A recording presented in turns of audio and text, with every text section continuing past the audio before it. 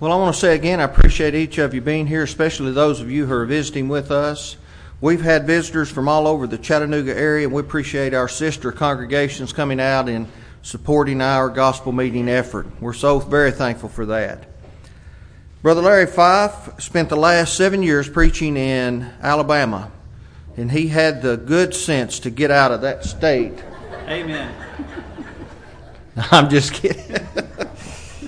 He recently moved to Cary, North Carolina to take the work at the Cary Church of Christ, and he's doing a wonderful work there, and he did a wonderful work in Alabama. I've known him for many, many years. He's a very dear friend of mine. I appreciate him. His good wife, Larissa, Christian. Their son is with them tonight, the two daughters, Haley and Myra, and they have an older son in Louisiana right now, his third year at Louisiana Tech. And so they're a wonderful family, wonderful Christian family. Larry is a faithful and able gospel preacher, and I hold him in high esteem as one of my greatest of friends. Brother, come speak to us. I am an LSU fan, and you have no idea how hard it was to live in the middle of Roll Tide country. And especially when you've been whipped by Alabama for the last 5 years, it was even tougher. But the morning a few years ago when Auburn had that kick six and ran that touchdown back in the Iron Bowl game, you would have thought it was a funeral on Sunday morning when Alabama lost. And that was the best sermon I think I've ever preached. You know, I noticed that you have two clocks here to make sure the preacher is on time. I've heard that Rick doesn't stick to that. It reminds me, Rick poked his head in the back. Reminds me of the young gospel preacher who was rather long-winded, and one of the older ladies in the congregation, after about 45 minutes, she would always start tapping her watch and point back to the clock. Well, he got tired of that, so he decided to cut a picture of himself out, and he glued it to that clock. Well, the next Sunday morning, he got long-winded again, and she started tapping that clock, and she turned around and pointed and saw his picture on that. She said, "Oh, heaven, they took down time and put up eternity." So I promise not to be too long-winded tonight. But thank you for being here. So happy to see you back again tonight. Good to see Brother Gary McDade. Brother Gary McDade helped me start in my television career several years ago when I did my first commercial, I guess. We produced some commercials, put them in Memphis and Birmingham and some other areas when he was with GBN. And I love Brother Gary dearly. Wonderful, wonderful gospel preacher, faithful man. Love him to death and his family and Sheila and Jason. And just so glad I was able to see him and you're able to be here tonight, brother. I want to tell you a story tonight, but this story is not a true story. As a matter of fact, it's not found in the Bible whatsoever. And we know when we speak on Bible things, we speak on Bible things because those things are the truth. John 17:17 tells us, "Sanctify them through thy truth. Thy word is truth." So we understand what truth is, and we're supposed to preach the word, to be instant in season, out of season, to reprove, rebuke, and exhort with all long suffering and doctrine. So why tell a story that's not true? Well, the reason I want to tell you this story tonight is because this story was a successful one. And I'm going to put this in relation to looking at Luke chapter 15 and the prodigal son. Because if these things would have been said rather than what takes place in Luke chapter 15, the story would not have been successful as we find the parable and the account that Jesus is giving to show the detail of what it means to love those who are lost and out in the world to those that can come back based upon the attitude that the Pharisees were having and that Jesus was sit down with eat with sinners because they weren't very happy with that. We see the account of the man who loses one sheep and he goes off to find that one sheep to bring it back to the fold, and we see the angels in heaven rejoice over that fact. We see the woman who loses the coin in the house and she tears the house apart to find this one coin and she rejoices over it and she calls all of her friends because she's so excited because she found that one lost coin. To me, I always think it's interesting that she's looking in the house. Sometimes we can lose folks in the church too, brethren. Sometimes those that can occupy a pew space, it doesn't mean spiritually they're here. It means they're just here in body and not in spirit. But then, of course, we know the parable of the prodigal son so well, right? The son who comes to his father, he said, "Father, you're basically dead to me. Give me that which is my portion, that 1/3. I want to go off into the world and I want to live how I want to live." But notice it also says there that he divided amongst both of them. Not only did he give it to the younger, but he also gave it to the older son. But the older son, we know that he sticks around and he stays to serve the father. But the youngest goes out into the world and he lives it up, riotous living, has a good time, wastes all of his money, and then he comes to himself, right? It says that he finally came to himself when he's feigned in the pig pen, eating husk. He's being taken care of by a Gentile, and he says, you know what, I can't live like this. But he finally gets enough about him to say, this is not where I want to be. He said, you know what, I'll take the lowest place in my father's house. Even my servants have things to eat. This isn't where I need to be. So he goes back to the father. He basically falls down at his father's feet saying, this is where I need to be. The father doesn't want to hear any excuses. He's just happy to have his son come home, isn't he? So tonight, the story I want to tell, I'm going to call it the parable of excuses that might have been. And so when you think about the parable of the prodigal son, we want to talk about some excuses that he didn't give. But yet, brethren, there's so many times people in the Lord's church and people that are thinking about becoming Christians give this excuse and these different excuses too many times. And when you think about it, they're really poor excuses, because when we stand before the Father in heaven, either you have an excuse or a good reason. And guess what, brethren? The Lord's the only one who gets to decide. Often I tell people that. They come to me and say, Larry, I'm so sorry I missed church. I had to do this and these things came up and all these things. I say, you don't have to tell me. You've got to take that up with the Lord. I'm not the one taking attendance. God is. So when we think about the parable of the prodigal son who went into the world and lost his way and realized that's not where he wanted to be because he was sowing his wild oats, these excuses happen too many times in too many cases in the Lord's church, brethren, and they ought not to be so, because these excuses are not going to stand righteously before God on the day of judgment. Excuse number one, I'd go home, but I've gone way too far to turn back now. How many times people have said that when they're lost in sin because they think they're so low and they're so far. You look at his condition concerning the parable of the prodigal son, he's as far as you can get. It's disgraceful. He's turned his back on his father and said, I don't even want anything to do with you. Give me everything that is mine so I can go do what I want to do. And you look at what he's done based upon the fact that he's turned his back on the man who loves him. He's turned his back on his father. Absolutely repugnant. I can't even think of how ashamed my parents would be if I turned my back on them. I can tell you this. I'll be the first to tell you, being 6'7", I am a mama's boy, and I'm proud of it. Not in the sissy sense, but in a good sense.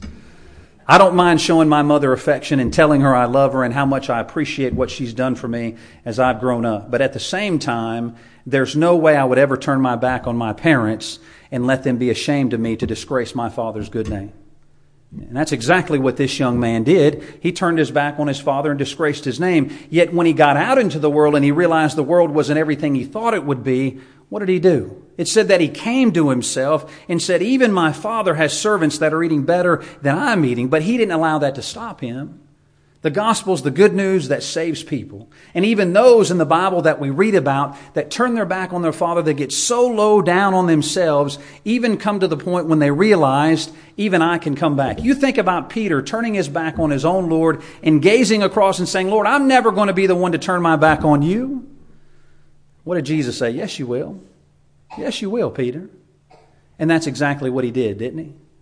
But it's interesting how Peter himself later realizes the love of the Father and the love of the Son in John chapter 21 when Jesus asked him 3 times if you love me.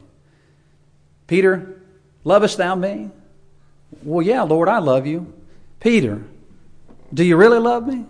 Well, Lord, yes, I love you. No, Peter, do you really love me? Yes, Lord, I love you. Then feed my sheep. 3 rejections, and 3 times he tells him that he loves him. So we can understand no matter how far we get and how far we're lost in sin, brethren, it never means that there's not a tether back to the Father. It never means that there's not a safety line to call us back home where we need to be. The problem is too many times we don't look up to see the Father looking over us. I heard a preacher say one time, it's interesting how the only animals that are able to look towards heaven are human beings. You think about those other animals out in the wild, and I worked as a wildlife biologist for several years. These other animals, because of their design basically from the Creator, aren't able to look towards the heavens. Yet God designed it that we might look towards Him for guidance when we're lost and we need our way to find it back home. The prodigal son was exactly where he needed to be at the moment he needed to realize that this is not the life that he wanted to live.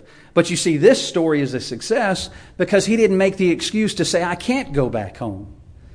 I remember when I was 20 years old and I was stationed in San Diego, California, and I thought it was a good idea, being a Lance Corporal in the Marine Corps, making $600 a month, that I was going to get an apartment that cost $1,000 a month. Because this was so bright of me to get 2 other roommates, and we were going to move off base because we were sick and tired of the rules and having to do field day and all these other ridiculous things. Well, guess what? I got over my head. Imagine that. But I remember I had called my mother before telling her what I was going to do, and she said, that's probably not a good idea. Oh, Mom, what do you know? Well, about 2 months later, guess who Larry had to call? Larry had to call his mother and eat crow. But I remember what my mother said to me, and I'll never forget it. She said, this is the only time I'm going to bail you out, because if I do from this point on, you're never going to learn to take responsibility. I never forgot that. It wasn't the fact that she didn't love me. It wasn't the fact that she wouldn't take care of me. What she was trying to teach me was a lesson because she loved me as a parent does.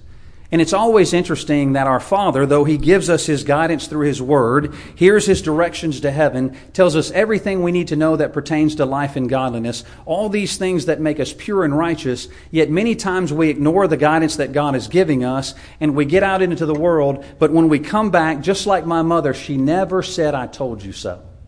Never once did she say, I told you so. Yet what she did was she taught me a very valuable rule. And what God teaches us when we get lost out in the world and we need to find our way back, He doesn't say, I told you so. He embraces us with open arms, just as the Father did to the prodigal. So this is a story of success because the prodigal didn't say, I've gone too far to turn back now. Second excuse he didn't say, I'd go home, but my friends would make fun of me. How many times I've heard this? Larry, it's just too difficult to walk down that pew because too many people might be talking about me. Do you think they're going to be talking about you on the day of judgment when God is separating the righteous from the unrighteous?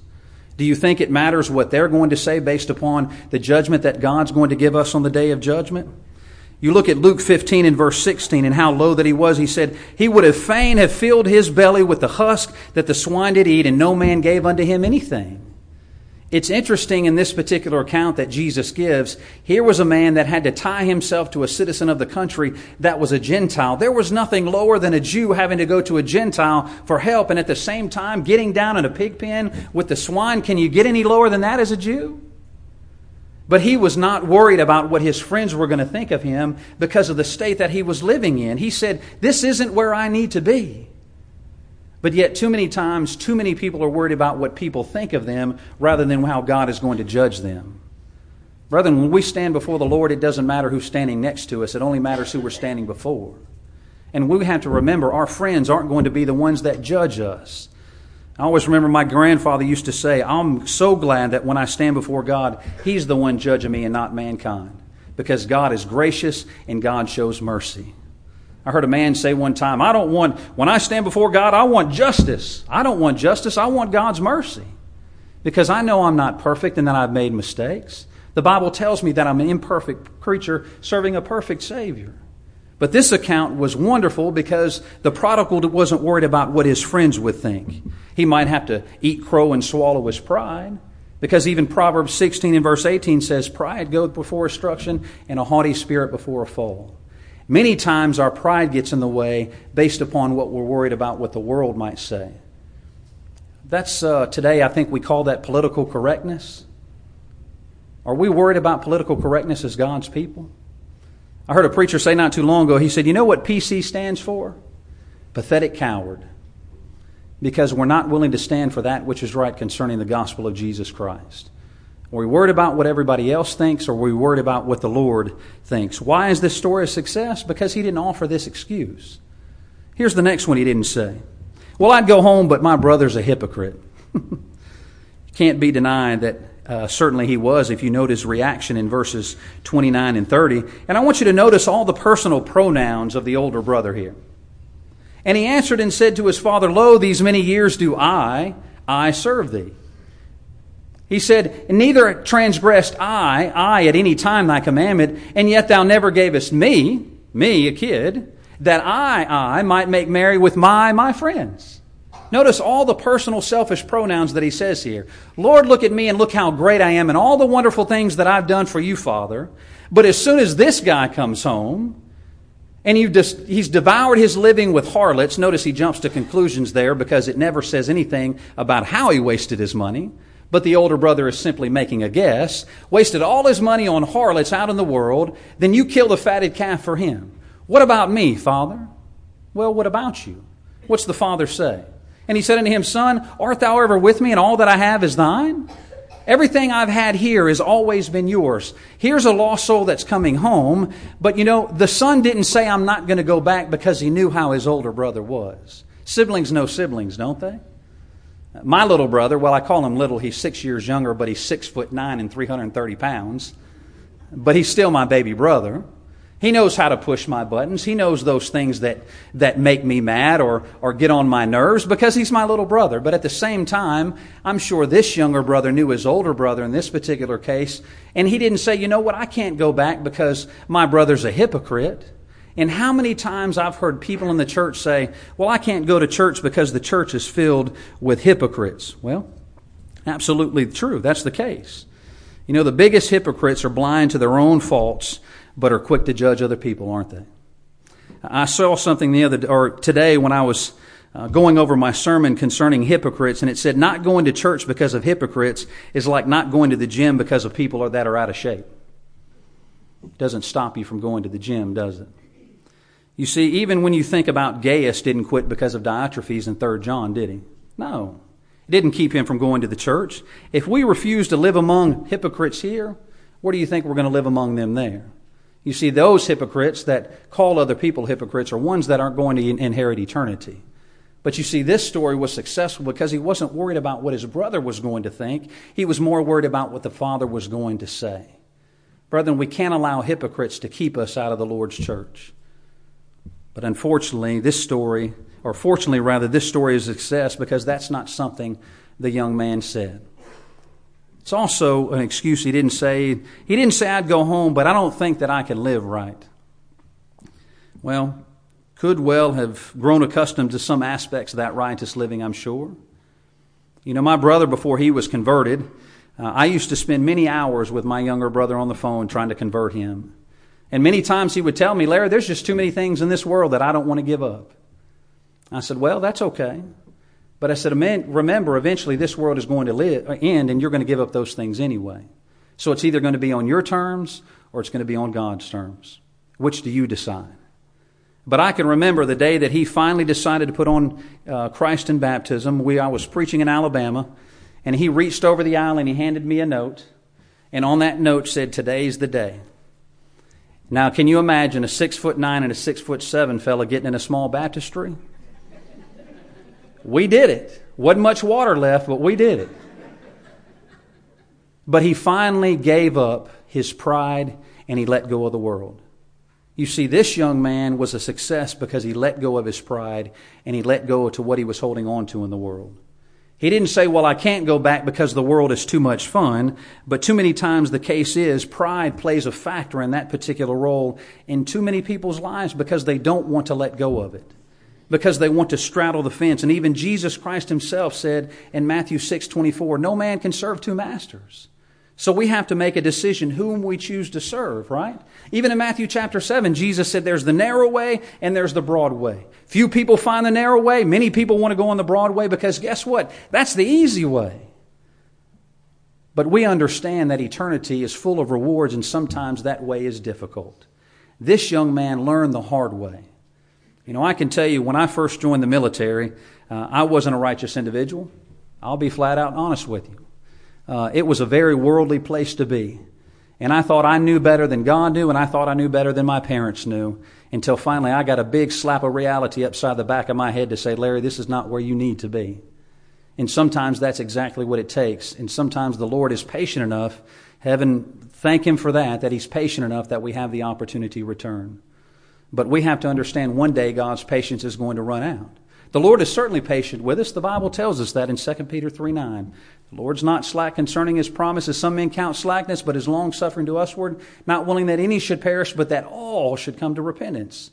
But we have to understand that God's righteousness and judgment is on His timetable and not ours. And one of these days, He's going to look to His Son and say, I'm done. Bring my babies home. And will we be found faithful and judge righteously on that day? Or are we going to be like this man living out in the world who decided, maybe this isn't where I want to be? But fortunately, he didn't say, well, I can't go home now because there's so much fun living out here in the world. Anybody that I've ever talked to who's decided to put on Christ in baptism that's left a world of sin has never said, Larry, I sure do wish I was back there. Some of the stories that I've heard, brethren, your jaw would drop on the life that some of these people that I've talked to, the life that they used to live. I know faithful gospel preachers, the stories they tell me, but they said, by the grace of God go I, is the reason I stand and preach the gospel today. This young man didn't say, I'm having too much fun out in the world, because when that money ran out, guess what? The fun ran out. And then when he realized that he could no longer get to where he wanted to be, living unrighteously, he knew the only way to go was towards the Father. I always think of that Motel 6 commercial, we'll leave the light on for you. God's light is always shining through His sun, isn't it? But you know what? He also didn't say, I'd go home, but I'd have to say I'm wrong. Again, pride plays the factor, right? Every child leaving home makes mistakes. We want to show that we can make it on our own, don't we? I did. When I first got out there, I thought I knew everything. Boy, I thought I was smart. And the older I get, and the older my children get, the more I sound like my parents. And I used to tell myself, I'll never sound like that. And my mother just laughs now every time she's around her grandbabies. But that's just our folly, the folly of our youth, isn't it? You see, there's a difference from being unwise and being sinful. And sometimes we can show the folly of our youth, but we can still be righteous at the same time. That's where the older folks in the congregation help to guide us and keep us on that spiritual path of righteousness. But we have to admire, though, in Luke 15 and verse 18, it said, when he said, Father, I've sinned against thee, and I've sinned against heaven. He admitted that he was wrong, and sometimes that's the most difficult thing for us to do as God's children, is to admit that we made a mistake before our Father. But like I said last night, never do we stand so tall as when we kneel before God in prayer. And that's when we're at our weakest moment, when God is reaching down to pick us back up to say, you know what, it's going to be okay.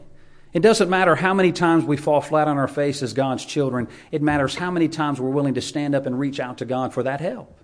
Because that's exactly what God wants us to do. He probably didn't have to say it, but He did. And the Father literally interrupted him and saying, it doesn't matter, you're home. He was just happy to have his son back. But he didn't say, you know what, I have to admit that I'm wrong. Yes, we do, because repentance is required. And God wants us to understand the state that we were in is not where we want to be. That was the hardest phone call for me to make when I had to call my mother and admit I needed her help financially. I was hoping she didn't pick up, to be honest. But she never could have been more loving than she was in that case to help me out of that situation.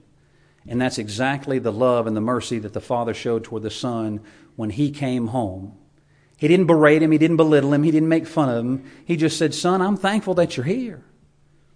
When I first started preaching the gospel, I'll never forget this, the first lady that ever responded to an invitation to me.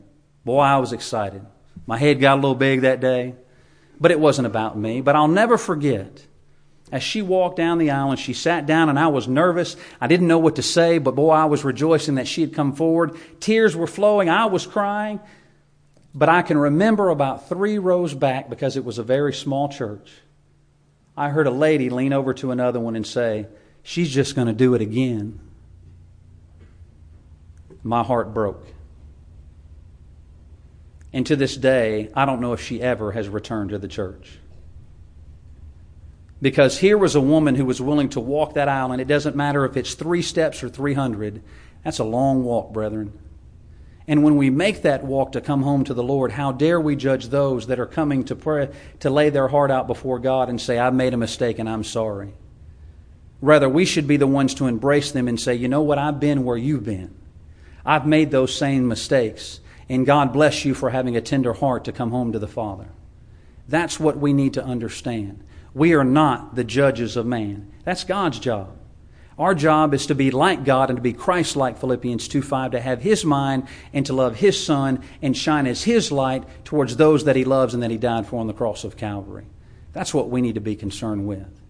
But you see, this young man wasn't concerned about what people were going to say, and he wasn't concerned that he had to admit that he was wrong to the Father, because he knew to get back in God's good graces, that's what he needed to do.